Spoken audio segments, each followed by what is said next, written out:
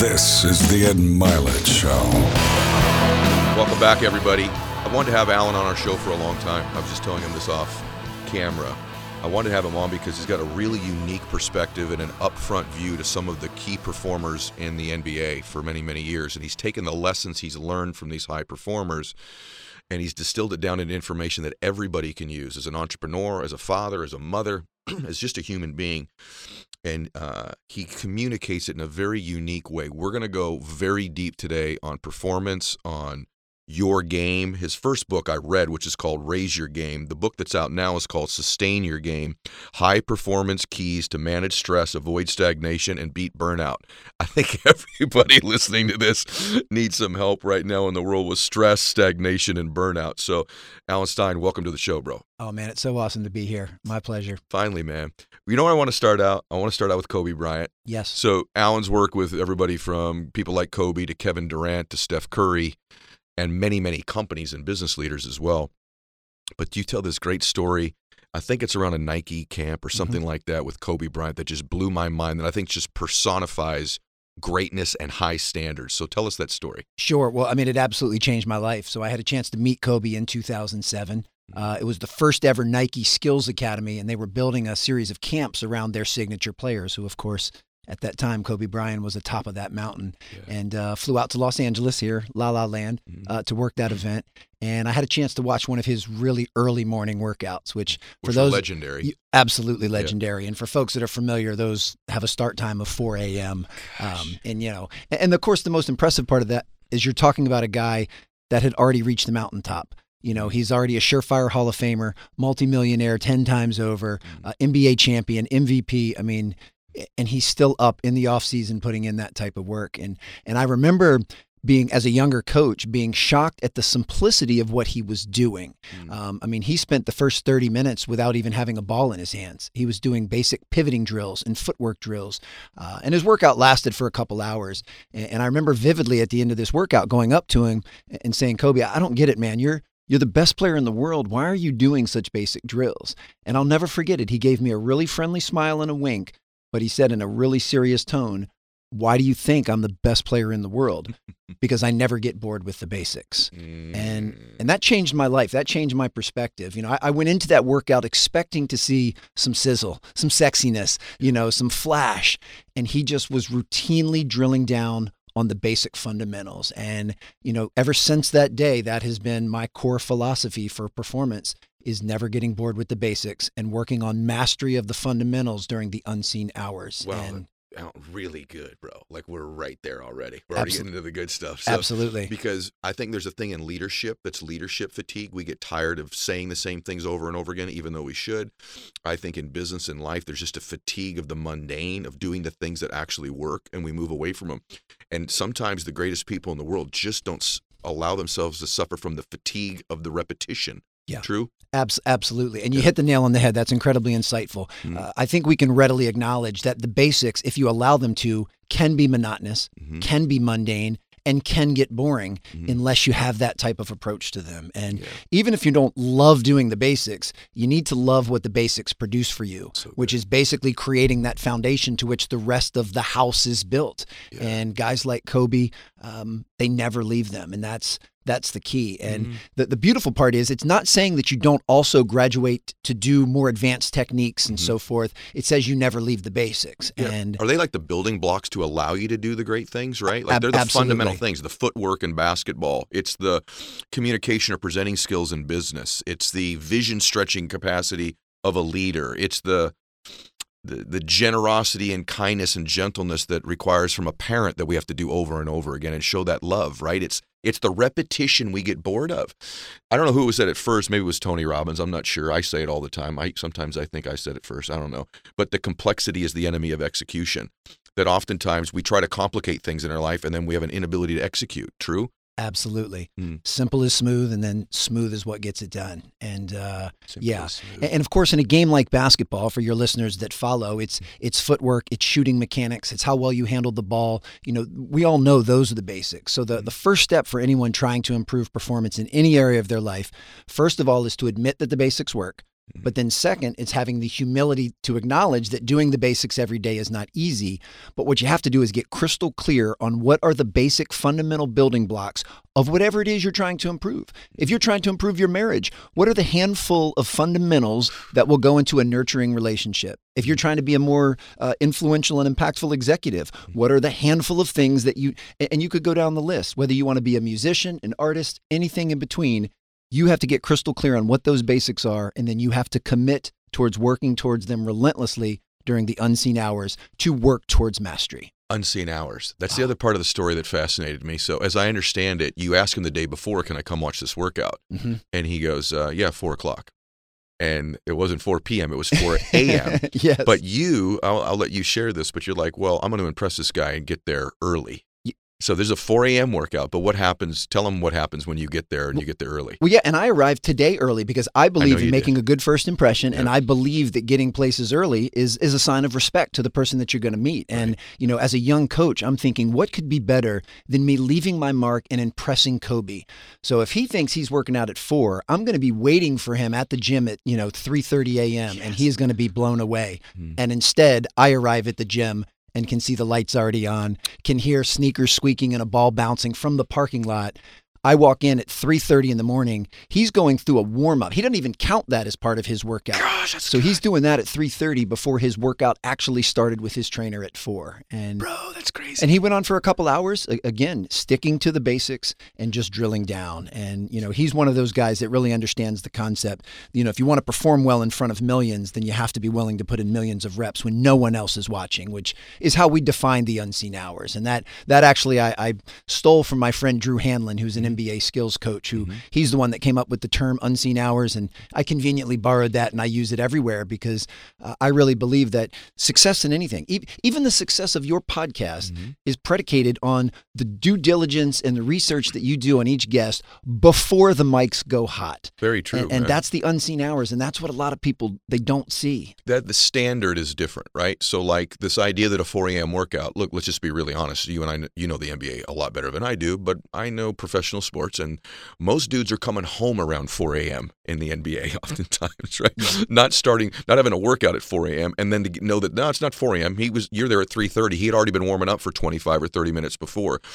There's just a different standard. Yeah. I think with the elite performer, I think a elite mother has just a little bit different standard than an average mother. I think an elite executive, they just set a different culture of standards around. That's got to be part of it, right? Absolutely. And I don't know if you know the reason that he did the workout at 4 a.m., but it parlays perfectly into your new book, Just Do One More. Okay. The reason Kobe does that, he understands that even the most aggressive players in the NBA, they're going to get in 2 workouts a day during the off season. First one is usually around 9 or 10 a.m. And then they'll take a lunch break and then they'll come back at 3 or 4. So his mindset was, if everyone else in the league is going to be doing 2 workouts a day, I'm going to do 3 because I'm going to do one more than they're doing. And the only way I can squeeze that in is if I get up and do it at 4.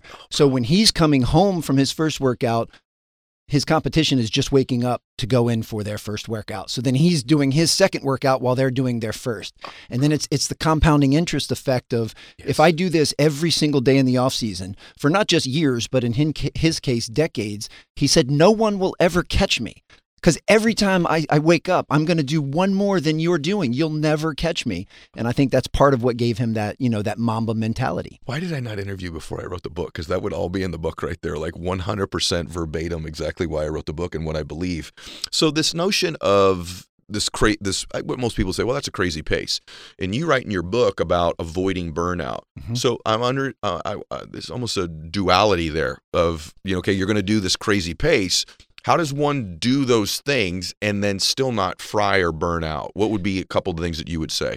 Burnout is the result of misalignment between the work that you're doing and your core values, your interest, your fascination, and the meaning behind your work. Okay. I don't know your daily schedule, but I imagine it's pretty immense. You've been here today. Yeah, right? I imagine you work a lot of hours. But the reason you're not approaching burnout is you find meaning and purpose in those hours. You're being of service to millions of people. So that's why you don't experience burnout. If those two things start to splinter, if you were working 60, 70, 80 hours a week for work that you didn't enjoy, work you didn't find fascinating, work you didn't feel was making a contribution to other people's lives, work that you didn't find meaningful, you'd be on the cusp of burnout. And that's what a lot of people are experiencing. So it's not just the long hours. It's when long hours are not congruent with what it is that lights you up and fills your bucket.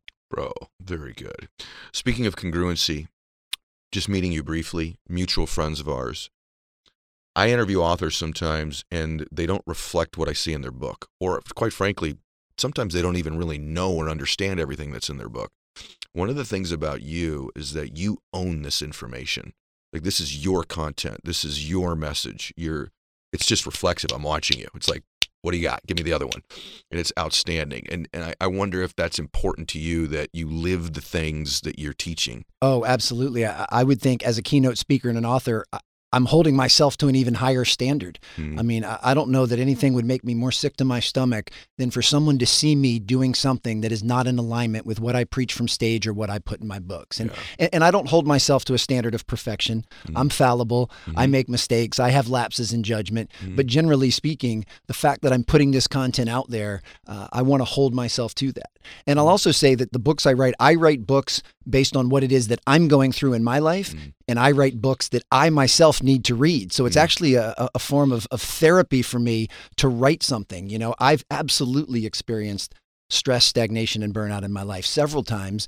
So I wanted to get to the root of it, because I figure if it can help me, certainly somebody else out there is going through similar difficulties and challenges. So I want to offer that to them. And the last thing I'll say on that is, with any of this stuff, I'm not speaking from a place of mastery. This is all stuff that I am still working on, but the book is what holds me to that standard. So when I find myself getting momentarily stressed, I actually smile, have a kind and compassionate conversation with myself, and just say, Alan, remember, you write about this, you speak about this, now you need to live it. And that tongue-in-cheek kind of self-compassion actually gets me through those times. Yeah, you talk about being kind and compassionate in the book, and we'll touch on that a little bit in a minute. I loved the book. I read it in a day and a half, and both books, by the way. And there's a part of the book that really resonated with me on focus, and you kind of break focus down.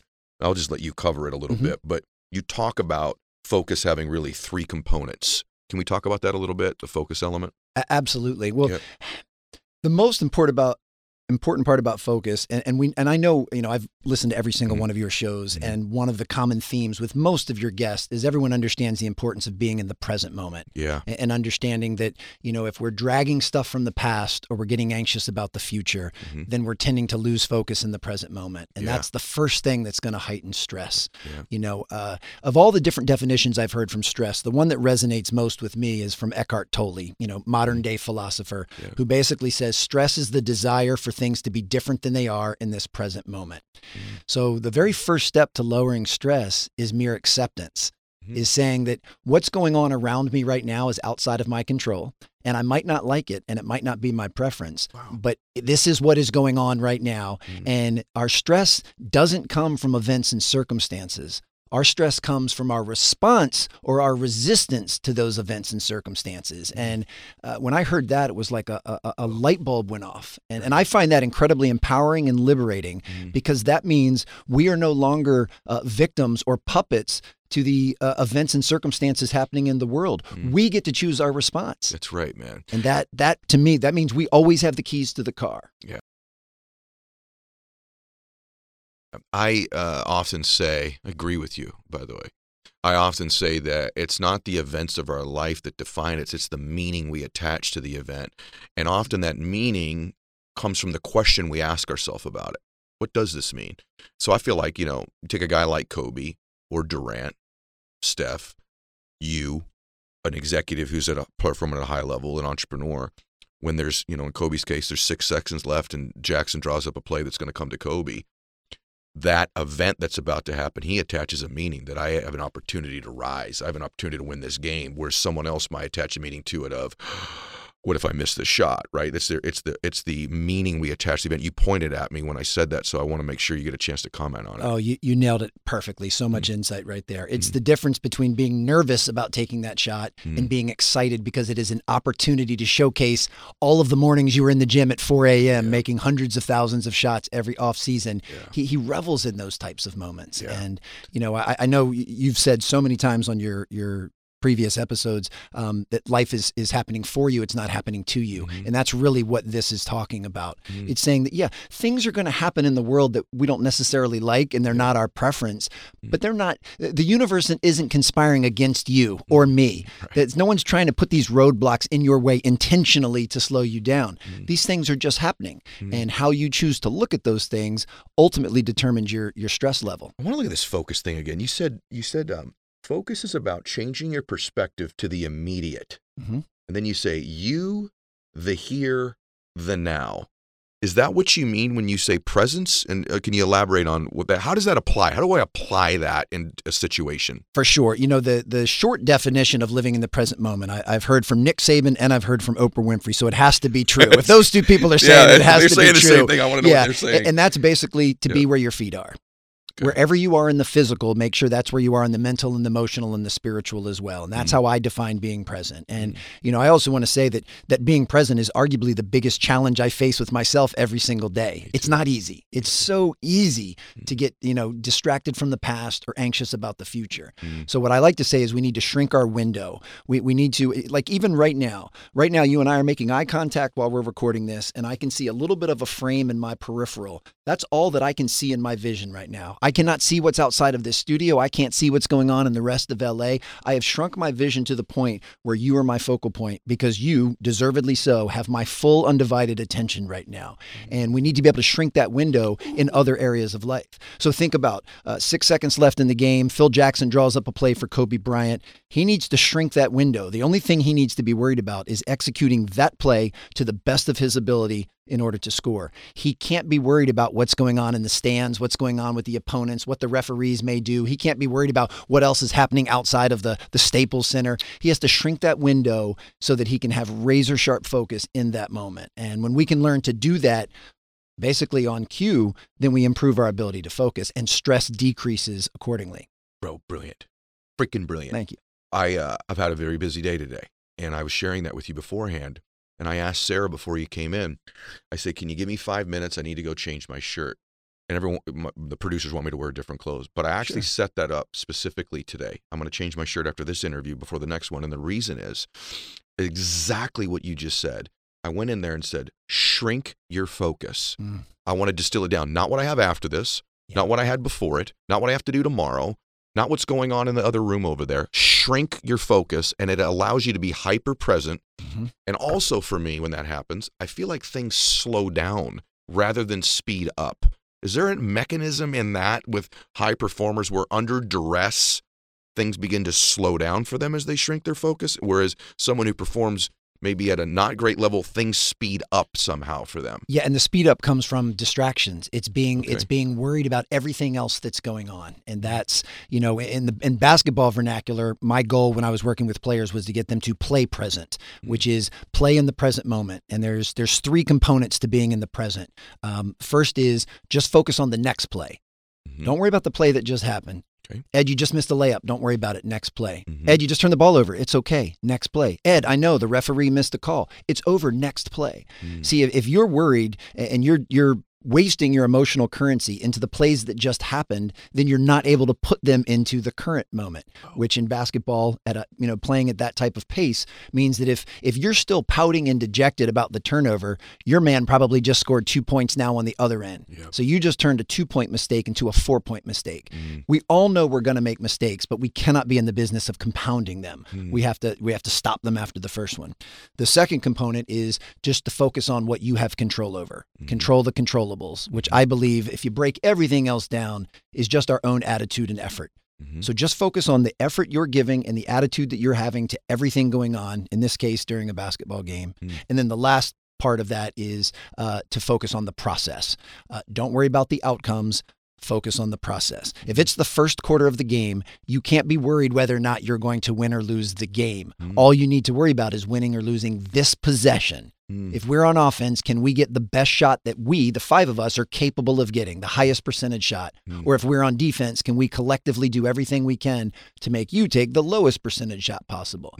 And of course, the beautiful part is if you do that consistently enough, as legendary coach Bill Walsh said of the 49ers, the scoreboard takes care of itself. So good. And that's ultimately what the process is all about. You need to be careful you're driving your car right now because your accelerator's going down a little bit. You're like at 83 miles an hour. Check it. I know this because I'm leaning in with you right now. I'm feeling myself like, let's go, right? Yeah. Like, or if you're running on the treadmill, you're blowing that thing at level 8 right now, and you get back down to level 6. That's exactly how I feel. I knew we were going to do this today, but like this is really good. And by the way, I don't want anybody listening to hear basketball. We're saying basketball. You're thinking life. Your job in listening to Alan, and he's the best at this when he comes in to speak or when you read his book, is the transference of these metaphors or these strategies from sports into however it applies for you. That's a lesson for everyone listening to any podcast or reading any book. It's being able to distill that information as it applies to you and your experience. So one other thing that the athletes I work with struggle with, and I think people do in business and in life and in relationships, is also projecting into the future. Mm-hmm. And then they have this conversation with themselves about, I'll give you an example, a golfer who's got a putt they should make, 3-foot putt to win a golf tournament. Where's the nerves come from? I believe oftentimes the nerves come from, believe it or not, this bizarre conversation of projection of, if I miss this putt, what will they say about me? If I miss this shot at the end of the game, what will they say about me? If my guy hits this shot on me in basketball, what will they say? And it's literally projecting into the future the negative emotions or feelings about what other people will actually say or think about this mistake you may potentially make. And I think this happens on posts on social media. I think it happens if I walk across the room and ask this person out for a date. It's the projection of what they will say or think about you in the midst of an experience that hasn't even happened yet that you're projecting a negative outcome from. That's also true in sports and in life. True? The projected in the future. Absolutely. Oh, man, I love where this is going. You're so insightful with that. And also what they're 100% consumed with is merely the outcome. See, they've left the process. They're just worried about the outcome. Does the ball go in or not go in? Does the ball go in the cup or not go in the cup? Does she say yes when I ask her out or does she say no? When we can learn, and this is something that I've worked really hard on in my own life over the last couple of years, is learning how to detach from outcomes and just love the process and the work. And where we really have an issue is if outcomes and results actually define our self-worth. Then we have a problem. You know, I know you're big on setting goals, and we want to set really big and aggressive goals. I'm a believer that if you set your goals appropriately, maybe you hit them 30, 40, 50% of the time. You don't hit them every time. Yes. If you're hitting your goal every time, then I could make a compelling argument that you've set the bar too low. Yes. Well, if your entire identity and self-worth and confidence and self-belief is wrapped up in outcomes and reaching goals and achievement, then that means half the time you feel good about yourself, half the time you feel lousy about yourself. Yes. And I don't know about you, but life's too short to feel lousy half of the time. Bro, I love what you're saying. Number one, I think the real number, if you set real goals, is more like 20%, 25% of the time. Number two, if you attach your outcomes, your identity and worth to outcomes, you'll be chasing that the rest of your life. And when that outcome or your career or what you do no longer exists, or the relationship, you'll be lost and empty. And this is a very nuanced thing. I want to go there for a minute. Sure. Because you should have goals in your life and outcomes. However, I am the best flow. I'm in the best state when I do detach from outcome. Yes. And it's a very unique nuance because I know what I want to have happen, which is I want to hit this shot, or I want to make $1 million, or I want, and it's about having that intention, but then separating from the outcome. Because if you become so outcome focused, this is a massive stress increaser, pressure increaser in our lives. And I think most people really struggle with how to navigate it. And I don't know that I've been great at being able to explain the nuance between the two. So I'm going to push you a little further than we've even gone. Please. How would you nuance those two things? What is the difference between I have a goal, but in the execution process, I detach during that moment so that I'm just focused on the execution of the process? Is that 100%, what you're saying? Yeah, I've got two. One's a real short analogy, and one's another basketball example. Big surprise. Yeah. The first is if I was tasked with building a brick wall, which I most likely won't be because I'm not very handy. I'm not very good with building stuff. I'm not very good with tools. But I have confidence that I could build a brick wall. And the reason is I've trained myself to not worry about the end result, not worry about the wall, and put all of my focus into laying each and every brick with care and precision. If I can take one brick and set it exactly where it needs to go, and then I pick up the next brick and set it exactly where it needs to go, if I do that consistently over time, the wall just takes care of itself. I don't have to be worried about the wall. I have to focus on laying bricks. And that's also what I have control over, is laying bricks. Now, from a basketball analogy, I had an opportunity to work with Queen's University as one of the top Division II men's basketball programs in the United States. And their previous coach, Bart Lundy, is a good friend of mine. And he has broken it down at Queen's University that there are 4 key stats in the game of basketball that heavily impact whether or not they win the game. And the first stat is turnover differential. If we can have more possessions than our opponent, gives us a better chance to win. Second is offensive rebound differential. If we can rebound our own misses and take more shots than our opponent, gives us a better chance to win. Third is free throws attempted. It's the highest percentage shot per possession. If we can take more of those than our opponent, better chance to win. And last is three-pointers attempted. The three-pointer in the college game is a massive weapon. If we can take more clean looks from 3 than our opponent, it gives us a better chance to win. When Queen's University comes out on top in those 4 stats, they win 97% of their games, which means statistically they're almost unbeatable. So my rhetorical question for your millions of listeners is, what do you think Coach Lundy and his staff talk about, remind, and emphasize before every workout, every practice, every film session, and before every game? It's just those 4 things. He never talks about winning, championships, banners, or trophies. Why? If they do those 4 things, winning, championship, trophies, and banners take care of themselves. You don't have to focus on them. So it's focusing on the things that we have the control over. And that goes back to, again, shrinking that window. Oh, and it's very good. John Wooden's probably the winningest coach in all time. He never discussed winning at all. Ever. It was all process. And again, everybody got to think about how these things apply to your own life and how you put them into action, because this is profound stuff. And I've been doing the show for a long time. You know, the truth that you're spitting here is remarkable to me, and the application of it. Well, here's how people need to apply that. So once again, and I'm so glad that you brought up the point that, well, I may use basketball examples because that's where I've spent most of my life. Folks need to take these and figure out how they can, apply them to their situation. So step number 1 is figure out what does winning look like to you, or what does success look like to you? Again, this could be in your marriage. This could be, in your business. This could be for something you're doing in your community, but figure out, what does winning look like? Now, of course, in the game of basketball, which Simon Sinek has said is a finite game, and I'm a big fan of Simon's work, is a finite game. We have unanimously around the globe agreed that the team with the most points on the scoreboard when the final buzzer goes off is the winner. Life, relationships, business, it's a little more esoteric. It's not as clear. How you might define winning in business might be slightly different than maybe one of your friends or colleagues, but that doesn't matter. You just have to get crystal clear on what winning looks like to you. And then you need to figure out, what are the measurable building blocks, the bricks, if you will, that will allow me to reach that goal. And then once you have that North Star, take your eyes off of it and just focus on the bricks. Think about a GPS, which most people need to navigate the world these days. I don't know how I survived without one beforehand. But you need to know 2 things. You need to know where you are in the moment, not where you were 5 minutes ago, 5 days ago, or 5 weeks ago. You need to know where you are right now, and you need to have an end address. Where am I going? Those are the only 2 points you need. And then once you have those 2 points, you don't need to worry about either one of them. What you need to do now is pay attention to the directions and listen to every turn that you're supposed to make. And of course, the beauty with this analogy is, if you're like me and kind of directionally dysfunctional, you're probably going to take a wrong turn. And then what happens? It reroutes. It just reroutes. So the GPS doesn't get angry at you. It doesn't call you an idiot. It just simply reroutes, and it puts you back on that course. And that's ultimately what all of us should be trying to do, is pursue our North Star by focusing on the steps and directions it takes to get there. And when you misstep or you make a wrong turn, don't get upset over it. Just move to the next play and take the next direction to reroute. It's really, really good. And I think oftentimes people feel lost. And that's why this clarity of what success looks like to you, or the blueprint that you want, is really so important. The other thing that happens is people get tired. I think it's the second chapter of the book. You talk about stress management. You talk about energy management as well. And that's a big thing in our culture today. I think people are tired. I don't think they manage their energy very well. I watch this, even a basketball analogy. I watch certain teams that, I think, wow, they're tired.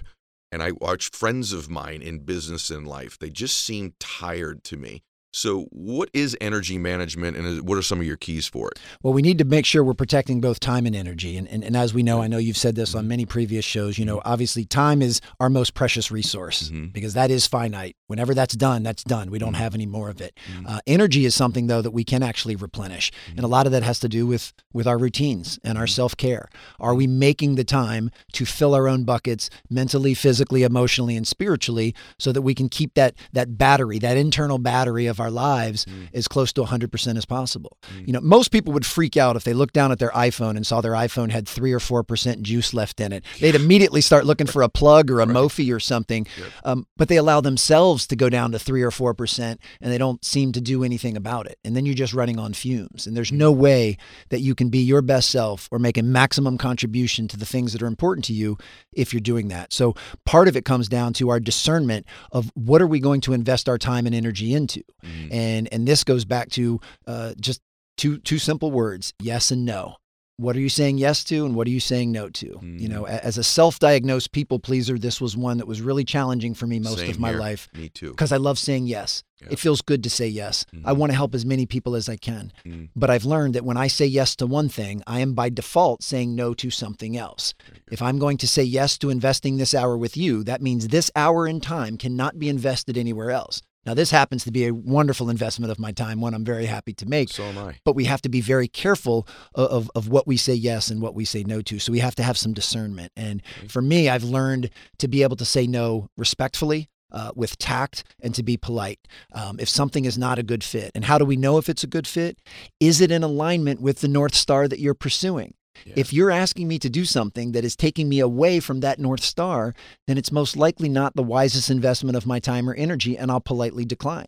If what you're asking me to do is in alignment, then it's probably a great investment of my time and energy. So being able to step back and use our core values and use that North Star to design our lives and design our schedules and decide what we're going to say yes to is incredibly helpful. We can't rely on feelings and emotions.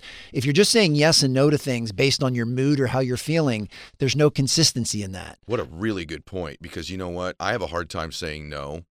And oftentimes it is just based on my energy rather than out of my values, or does it fit into the vision of what I'm trying to create and what I'm trying to do? And that I want to stay on that word vision. You know what surprises me is how little people talk about visualization and how much of it I do. And how much of it happy and successful people, both happy and successful people that I know, spend in doing so. And so you talk about, it's not a lot, but you talk about in the book, visualization. And I'm wondering any keys you would have for that, and also the importance of it, because I think most people don't realize you're visualizing all the time. Yeah. It's just, what are you visualizing? Yeah. Right? And I think most people are visualizing their fears, their worries, their to-do list, the stuff they've got. I got to get the kids to soccer. I got to go work out. I got whatever it might be. But are you taking control of what you're visualizing in your life? Because I think ultimately our minds move towards what it's most familiar with. Absolutely. And so you talk about it in the book, and I don't want to use my version of it, but how do you feel about visualization and anything about it you want to share?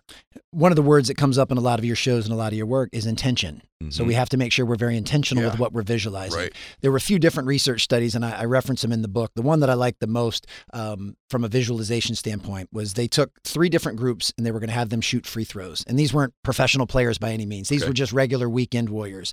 And in the 3 groups, the first group, they got tested on the first day, and then they practiced for 21 consecutive days, and then they took the retest 21 days later. Okay. Second group took the test on the first day, did not touch a basketball, but only visualized making free throws for the next 21 days and then took the retest. And then the third group tested on the first day, didn't practice and didn't visualize, and then retested on the 21st day. I gotta hear this. I think most people would realize the group that didn't practice or visualize, there was no improvement. In fact, they had a slight decline in their ability. Okay. But the part that blew my mind was the group that visualized was only a couple of percentage points less than the group that actually practiced. So by actually sitting with your eyes closed and visualizing making free throws, it's almost as good as being able to practice. And that blows my mind. Now, I think we can also agree that the best thing to do is to do both, is to get in repetition, purposeful repetition, as well as visualize. I visualize before every single speaking engagement. Every engagement I do, I always arrive the day before, and I request to see the room the day before I'm going to speak. I want to get a feel for what it's going to look like. I visualized before I came in here with you today. I watched several of your other guests on YouTube who were in this studio. I knew what this room looked like before I set foot in here, which gave me a certain level of comfort that I wasn't going to walk into anything that I hadn't prepared myself for. And one of my favorite quotes that I learned from a mentor of mine is, make preparation your separation. And that I want to be as prepared as possible for everything that I do. And that will also lower stress. Yeah, Ben Newman was telling me this Saban quote where he says, most teams practice until they get it right. And he says, here at Alabama, we practice until we can't get it wrong. Yes. And it's just a different standard of preparation. And I'm the same way, by the way. I try to do all of those things. And I'll give you an interesting thing on a visualization I'll just share with you. It'll take me a minute for the audience. But I got hurt my sophomore year of college, and I couldn't play. And we had a team psychologist at the time. He ended up being killed, and I use a lot of his work to this day. He was in a car accident. I use a lot of his work, and I get a lot of credit for it because he was so cutting edge even back in those days. And he said, Ed, here's what we're going to do. And I hit 215 my freshman year. Terrible year. That's terrible. And then I sat out because I was hurt. The next year I hit almost 380. And I wasn't any better of a hitter. What happened was he taught me to visualize, and we'd sit behind the batting cage where the other guys were popping some up, grounding into double plays, missing a few. He said, Ed, you're going to hit a line drive up the middle thousands of times. And he made me focus on my visualization. So he goes, Ed, all right, visualize you hitting the line drive up the middle. I go, I got it. And he'd go, okay, really? Do you? And he would make me hyper visualize. He'd say, Ed, where's the camera? I go, what do you mean? He goes, well, how are you seeing it? From what angle? Is the camera in the center field, like on TV, over the pitcher's head, shooting in? Or is it from the batter's box, your view out? And I go, I don't know. And he goes, well, then you kind of should know. Yeah. And I go, okay, actually, turns out the camera's on me. I'm looking out at the pitcher. He goes, great. Not everybody has it that way. He goes, can you see the release point? Can you see the stitches on the ball? Can you see the rotating? And it got to the point where he'd go, what is it? And I'd say, it's a curveball. He goes, how do you know? I could see the dot on the stitches. Right? And then I got to the point where he'd make me work. I could see then the stitches coming in. I could see the ball hit the bat and the stitches re-rotating backwards the other way, right back over the guy's left shoulder. I just got to share this with you. So I come back. I'm a 215 hitter. The first day in BP, first pitch throw to me is up and away, and I swat at it and hit a line drive up the middle. Next ball, down and away. Line drive up the middle. And I think it was 28 straight hits. My teammates are like, what's going on with Milet? Yeah. Line drive up the middle every single time. Then I popped one up, and I hit like 16 more up the middle. I had not swung a bat in 6 months. But the upside to that was I didn't have any negative experiences from actually swinging the bat. And the subconscious mind really doesn't know the difference between what's real and what's imagined. I share this because your work is so good, bro. And the people that are listening to this, if you would start to visualize and then get better at it, refine it, see it more clearly. Can you slow it down? Can you speed it up? Can you add color? Can you add sound? And the more you get good at visualizing, you're going to change your damn life, the better you get at this. So I just wanted to second it and add to it that I have a real life experience. And to this day, things like getting to the studio and visualizing it, I do that crazy stuff too because it's not crazy. All right, chapter 5. Never heard it said this way. Using stress. So usually people are taught avoid stress, minimize stress, and you have strategies for that in the book as well. But sometimes you're almost like, hey, dance with it. Use this stress. What does that mean? That goes back to something we said earlier. It's kind of the difference between viewing something that's making you nervous versus viewing something that gets you really, really excited. I mean, I said to you before off air, I'm a huge fan of your work. You've had a massive impact on my life. I could have been nervous coming in here and to meet you for the first time and sit, but instead I was excited for this opportunity. Yeah, so was I. And those they can have very similar feelings. You can have the butterflies in your stomach, and I don't remember who said that originally, but if you ever feel butterflies in your stomach, just get them all lined up in the same direction so that they can work. They can work for you.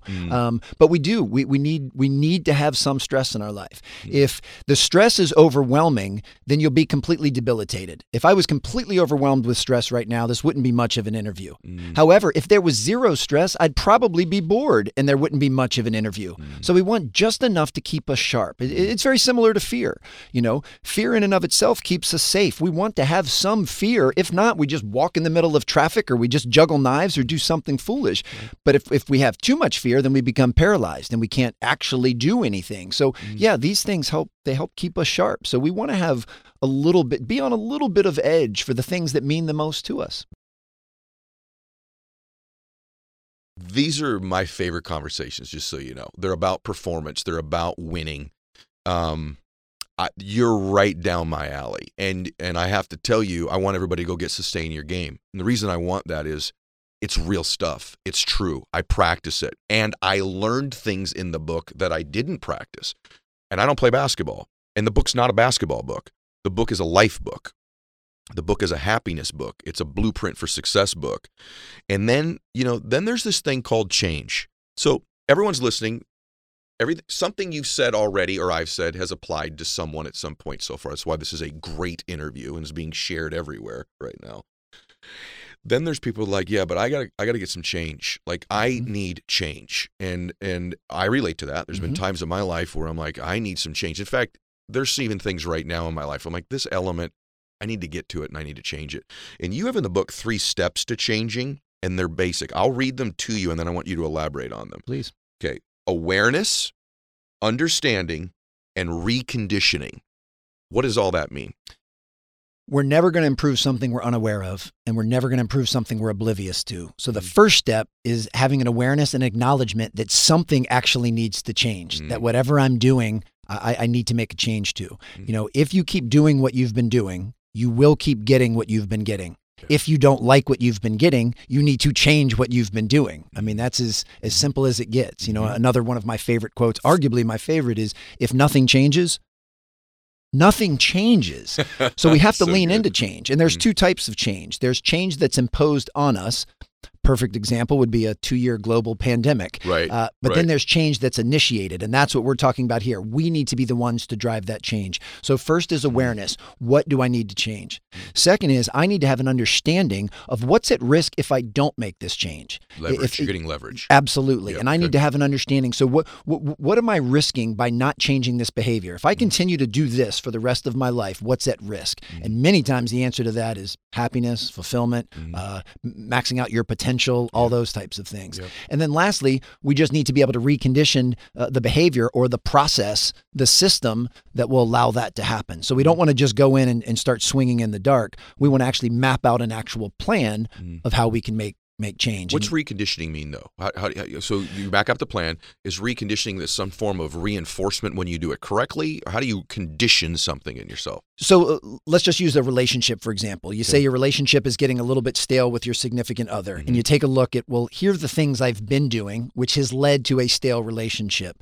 So I've conditioned myself to these being my default habits, whatever they may be. I don't look at my significant other when she's talking to me. I'm staring at my phone. I used to leave her little notes around the house, but I no longer do that. Like I fall into these lesser habits, and that's what's producing a stale relationship. If I want to have a better relationship, then I need to recondition my habits. I need to go back to doing the things that I know I need to do to get to that. And I also have a 3-step formula for how someone can do that. Can we hear it? Absolutely. And I got to continue to make the disclaimer that this is incredibly basic, but none of the stuff you and I have been talking about is easy. Not a single thing we've said is easy to actually do. If it was easy, people wouldn't even need to listen to this because they're already doing it. Yeah, right. So we know through our own experiences these things are hard. Yeah. The first thing you need to do is you need to have razor sharp focus and isolate it down to one behavior that you want to focus on changing. One of the problems many people make is they try to change a bunch of things at once. And as human beings, we're wired to have singular type focus. I don't know if you're familiar with John Berardi. He started Precision Nutrition, really smart guy in the fitness world. And he did an expansive research study similar to the one with free throws. But he found that when folks isolated their focus into one behavior to change, they actually successfully changed that behavior 85% of the time. The moment they split it and tried to change 2 behaviors at the same time, success rate went down to 40%. And if they tried to chase 3 behaviors at the same time, it went down to about 4 or 5%. So I know that a lot of people that listen to your show are high achievers. They're driven, Wanna they're do everything. ambitious. Absolutely. Yeah. And I'm saying it's in your best interest to just focus on one thing that you're going to change. Then the next step is make a commitment to yourself to do that for 66 straight days. Now, I know the research is all over the place on how long it takes to form a habit. You know, it could be anywhere from 21 days to 9 months, but I like 66 days because one, it's easy to remember. Two, it's enough of a stretch, but it's also doable. It's a hair over 2 months, but make a commitment to doing that for 66 straight days. And then the third is you want to keep the spotlight of accountability on yourself. And you do that by recruiting people that care about you and ask them to hold you accountable. So let's put this into a practical scenario. You've got someone listening right now that wants to get into a little bit better physical health. They haven't been working out very much. Instead of changing everything, instead of upending their diet, buying a Peloton bike, signing up for a yoga membership, you know, just pick one thing. And let's say they say, I'm going to go for a walk for 30 minutes every morning. That's it. I'm not changing anything else in my life. I'm going to walk for 30 minutes. I'm going to then commit to doing that for 66 straight days. I'm old school. I like to print out paper calendars and take a red Sharpie. And every day you go for that walk, I want you to put a big red X. And I want you to go until you got 66 X's in a row. And if you miss a day because you're human, move to the next play. Just start that streak again the next day. And then I want you to reach out to 3 or 4 people that you know love you and care about you and want to see you happy and successful. And you tell them, I'm going to go for a walk every day for 30 minutes. And I'm asking you, Ed, I want you to check in with me. I want you to send me a text every day at lunch and ask if I went for a walk. Ask me what I'm listening to or ask me what route I took. But I want you to hold me accountable. And if 3 or 4 people do that, you know, one of the emotions that really hurts most of us is feeling like we disappoint someone that we care about. And if you can do those things, you pick one thing, you do it for 66 days, and you get people holding you accountable. I'm not a gambler, Ed, but I'll put all my chips on the middle of the table saying you will improve that habit. And then the beautiful thing is at the end of 66 days, then you just stack another habit on top of that. You do the next one. Yeah. And then you say, okay, if we're sticking with this theme, now for the next 66 days, I'm going to reduce sugar or I'm going to reduce, you know, sweets or soda, whatever it may be. So you don't stop doing the first one. So now for the next 66 days, you keep walking for 30 minutes and you're going to eliminate, say, junk food. And then 66 days later, you add something else. So by the end of the calendar year, you've changed 4 or 5 things in your life. You'll be a completely different person at the end of that year. 100%. And the only difference is instead of deciding to do all 5 of those things on January 1st, you're going to pick them off one at a time, and then they're going to stick. Yeah, because you've increased your execution rate from 80% to down to less than 4%, especially if you're doing 5. You know, I'm watching you. I watch people very closely in every aspect of my life, but it also happens certainly when I interview them because it's just you and I in the room. And I said this earlier, you own your content. It's reflexive. There's not even hesitation when I ask you a question. You own this. You live this stuff. And I like authentic people. Thank you. I like people who live the things that they teach because I can feel a different energy from them when they teach it. I can feel how important this stuff is to you. I can feel the validity of what you're talking about. And if you're listening to this, everybody, listen to it a couple times. Share it. You got a young athlete. You got a young person in your life. You got an old person in your life who wants to create change. You yourself want to create a change or, you know, start to believe more, have processes that work. This is the show today. This is the one. Share it with people. So I got 2 last things I want to ask you about. Actually, Can we do 3? I want to try to squeeze 3 in. This is your world, baby. Okay. Whatever you want. Well, I just, it's so good. I actually don't want it to end. So I'm going to exceed the time I told you that we want to do because I love our conversation. What is different about a Steph Curry or a Kevin Durant or a Kobe Bryant compared to an average NBA player? And the reason I ask you this is they're all skilled. Almost everybody there's a freak athletically, right? And I know, to me, when I ask those 3 people, Steph Curry's the greatest shooter in the history of basketball. It's not even disputable anymore. And has a skill set between his ball handling and his shooting ability that is I've just never seen in my life before. So he is extraordinary in the history of the game. Kevin Durant, to me, is probably the greatest offensive force that I've ever seen in the game. Luka looks pretty good. You know, Jordan, both. I mean, that's tough, but I mean, Kevin Durant, from an offensive perspective, is certainly one of the 3 or 4 greatest offensive players that I've ever seen in my life, okay? And then I look at Kobe, and there's all these discussions of the GOAT of all time, and my GOAT is Michael Jordan. Me too. And then people will throw LeBron in there and other people. But for me, having watched basketball and not being an expert like you, the second best player I've ever watched play basketball, and everyone's going to get mad at me, isn't Wilt, isn't Kareem, isn't Magic, isn't LeBron. It's actually Kobe Bryant for me. That's just my personal opinion. And I'm a Celtics fan, so I never wanted to root for Kobe Bryant, right? But like for me, he's the closest thing to MJ that I've ever seen in my life. And in some ways is more impressive in certain ways for me. What is different with that 1/1,000,000th of 1 percentile compared to really good people in anything, do you think? What's the separator? I'll give you an example with KD, and I'll give you an example with Curry. Okay. KD does a masterful job of blending humility with confidence. You won't find a more confident offensive player. Why is he confident? He's earned the right to be arguably the best scorer in the game because of the time he's put in during the unseen hours. However, he blends that with humility, which means he is open to feedback and he's open to coaching. He doesn't think that he's reached the ceiling of what he's capable of. So if you have something, a coach or someone or a trainer has something that can actually make him better, he is all ears. He is open to that. So he's a killer from a confidence standpoint. He believes he's going to score. He believes he's the best player on the court, but he never lets that override his humility. He stays open to coaching and open to feedback, which is why every step along the way, he continues to get better. Okay. So blending confidence with humility is one. My favorite people have that nuance, by the way. Absolutely. Yep. Okay. Absolutely. And Curry, Curry does not let what happened previously affect what happens presently. I say this in the book, and I find this both comical, but an powerful lesson. If I had a quarter right now and I flipped it, and 7 times in a row it was heads, what's the percentage chance it'll be heads on the 8th flip? It should be 50%. Still. Of course it is. Yeah, but most people don't think that. Most people think, oh, it's got to be a higher percentage to be tails because he just did it. No, the quarter has no idea. That's right. The quarter doesn't know what the first 7 flips were. Every time you flip a coin, it is 50-50. Why do I say that? Because it happens very rarely because he is the greatest shooter of all time. But Stephen Curry, statistically, you can look it up, has missed the first 7 shots he's taken in a game. What makes him Stephen Curry is he shoots the 8th shot with the confidence as if he had made the previous 7. He does not let the previous 7 misses. He doesn't bring that baggage with him and so good. Affect the current shot. And that is what a life lesson. And that is so hard to do, though. Yeah. I mean, you know, it's easy for you and I to sit here and talk about. It is hard because the tendency is to flash back and go, oh my gosh, I've missed 7 in a row. What happens if I miss this? What are people going to think about me? Yep. Am I going to let my team down? He wipes all of that clear. Okay. Every single shot is its own shot. You know, and it's the difference with when you take a player like Kobe. I would say this all the time to young players I'd work with. You know, mediocre players, they go to the gym to take 500 shots a day. Okay. Good players go to the gym to make 500 shots a day. There's a difference. You know, we don't need more shot takers. We need shot makers. Great players, elite players like Stephen Curry, they go into the gym to make 1 shot 500 separate times. And that nuanced difference, this is not verbal semantics. There is a difference between that. Steph's not in the gym thinking, oh man, I still got 419 shots left to shoot. No, all I care about in the world is this 1 shot right now. Perfect footwork, perfect form.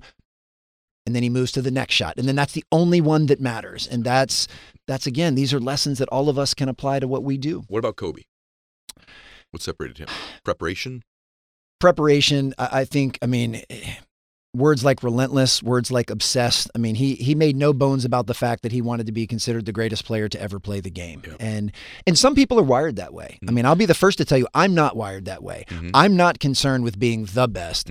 I'm concerned with being my best. Yep. And if I'm my best, just let the chips fall where they may. That's that part of self-awareness, though. And maybe that's why I hold him in higher regard than a LeBron, who's clearly incredible, or Kareem or Wilt. Maybe just because there's something noble about the just relentless pursuit of the greatness that he had in the work ethic. This has been outstanding, Alan. Outstanding. Equally for me. One of my favorite baseball players as a Red Sox fan is Wade Boggs. Oh, yeah. And so Wade was famous for a lot of things, which is a great hitter, but one of the things he's famous for is dude ate chicken before every single game. He sure did. He had this routine that he did before every single game. But you mention him under the category of the role of belief. And in my life, I really believe that belief drives almost everything. In my book, I talk about the chapter in my book called The Matrix, which is belief. With that which you believe most strongly, the world reveals to you. You'll begin to see things and hear things that always existed, but will confirm the beliefs that you have. And so what is the role of belief in being a peak or elite performer? It's irrelevant whether or not chicken is the best thing to eat before you play baseball. He believed that it was, and he believed that it contributed to his ability to hit the baseball. So that's all that matters. That's how powerful belief is. Got it. I mean, you could probably interview 10 nutritionists and they would all say that fried chicken is not the best thing to eat before athletic performance, but it doesn't matter because he believed that it was. And he also understood the power of consistency, the power of routine, power of structure, and same thing. I mean, if LeBron was going to have a game tonight, 3 hours before tip-off, he would not be walking around the streets of LA wondering what he was going to eat. This is all premeditated. These are things that these peak performers have honed through trial and error and have figured out. When I eat this at this time, I perform at my best. And that routine will change over time. I promise you, LeBron's pregame routine now is not the same it was when he was a rookie with the Cleveland Cavaliers. It's matured. It's evolved. It's grown. And all of us need to have routines. I have a pre-speaking routine that I follow relentlessly.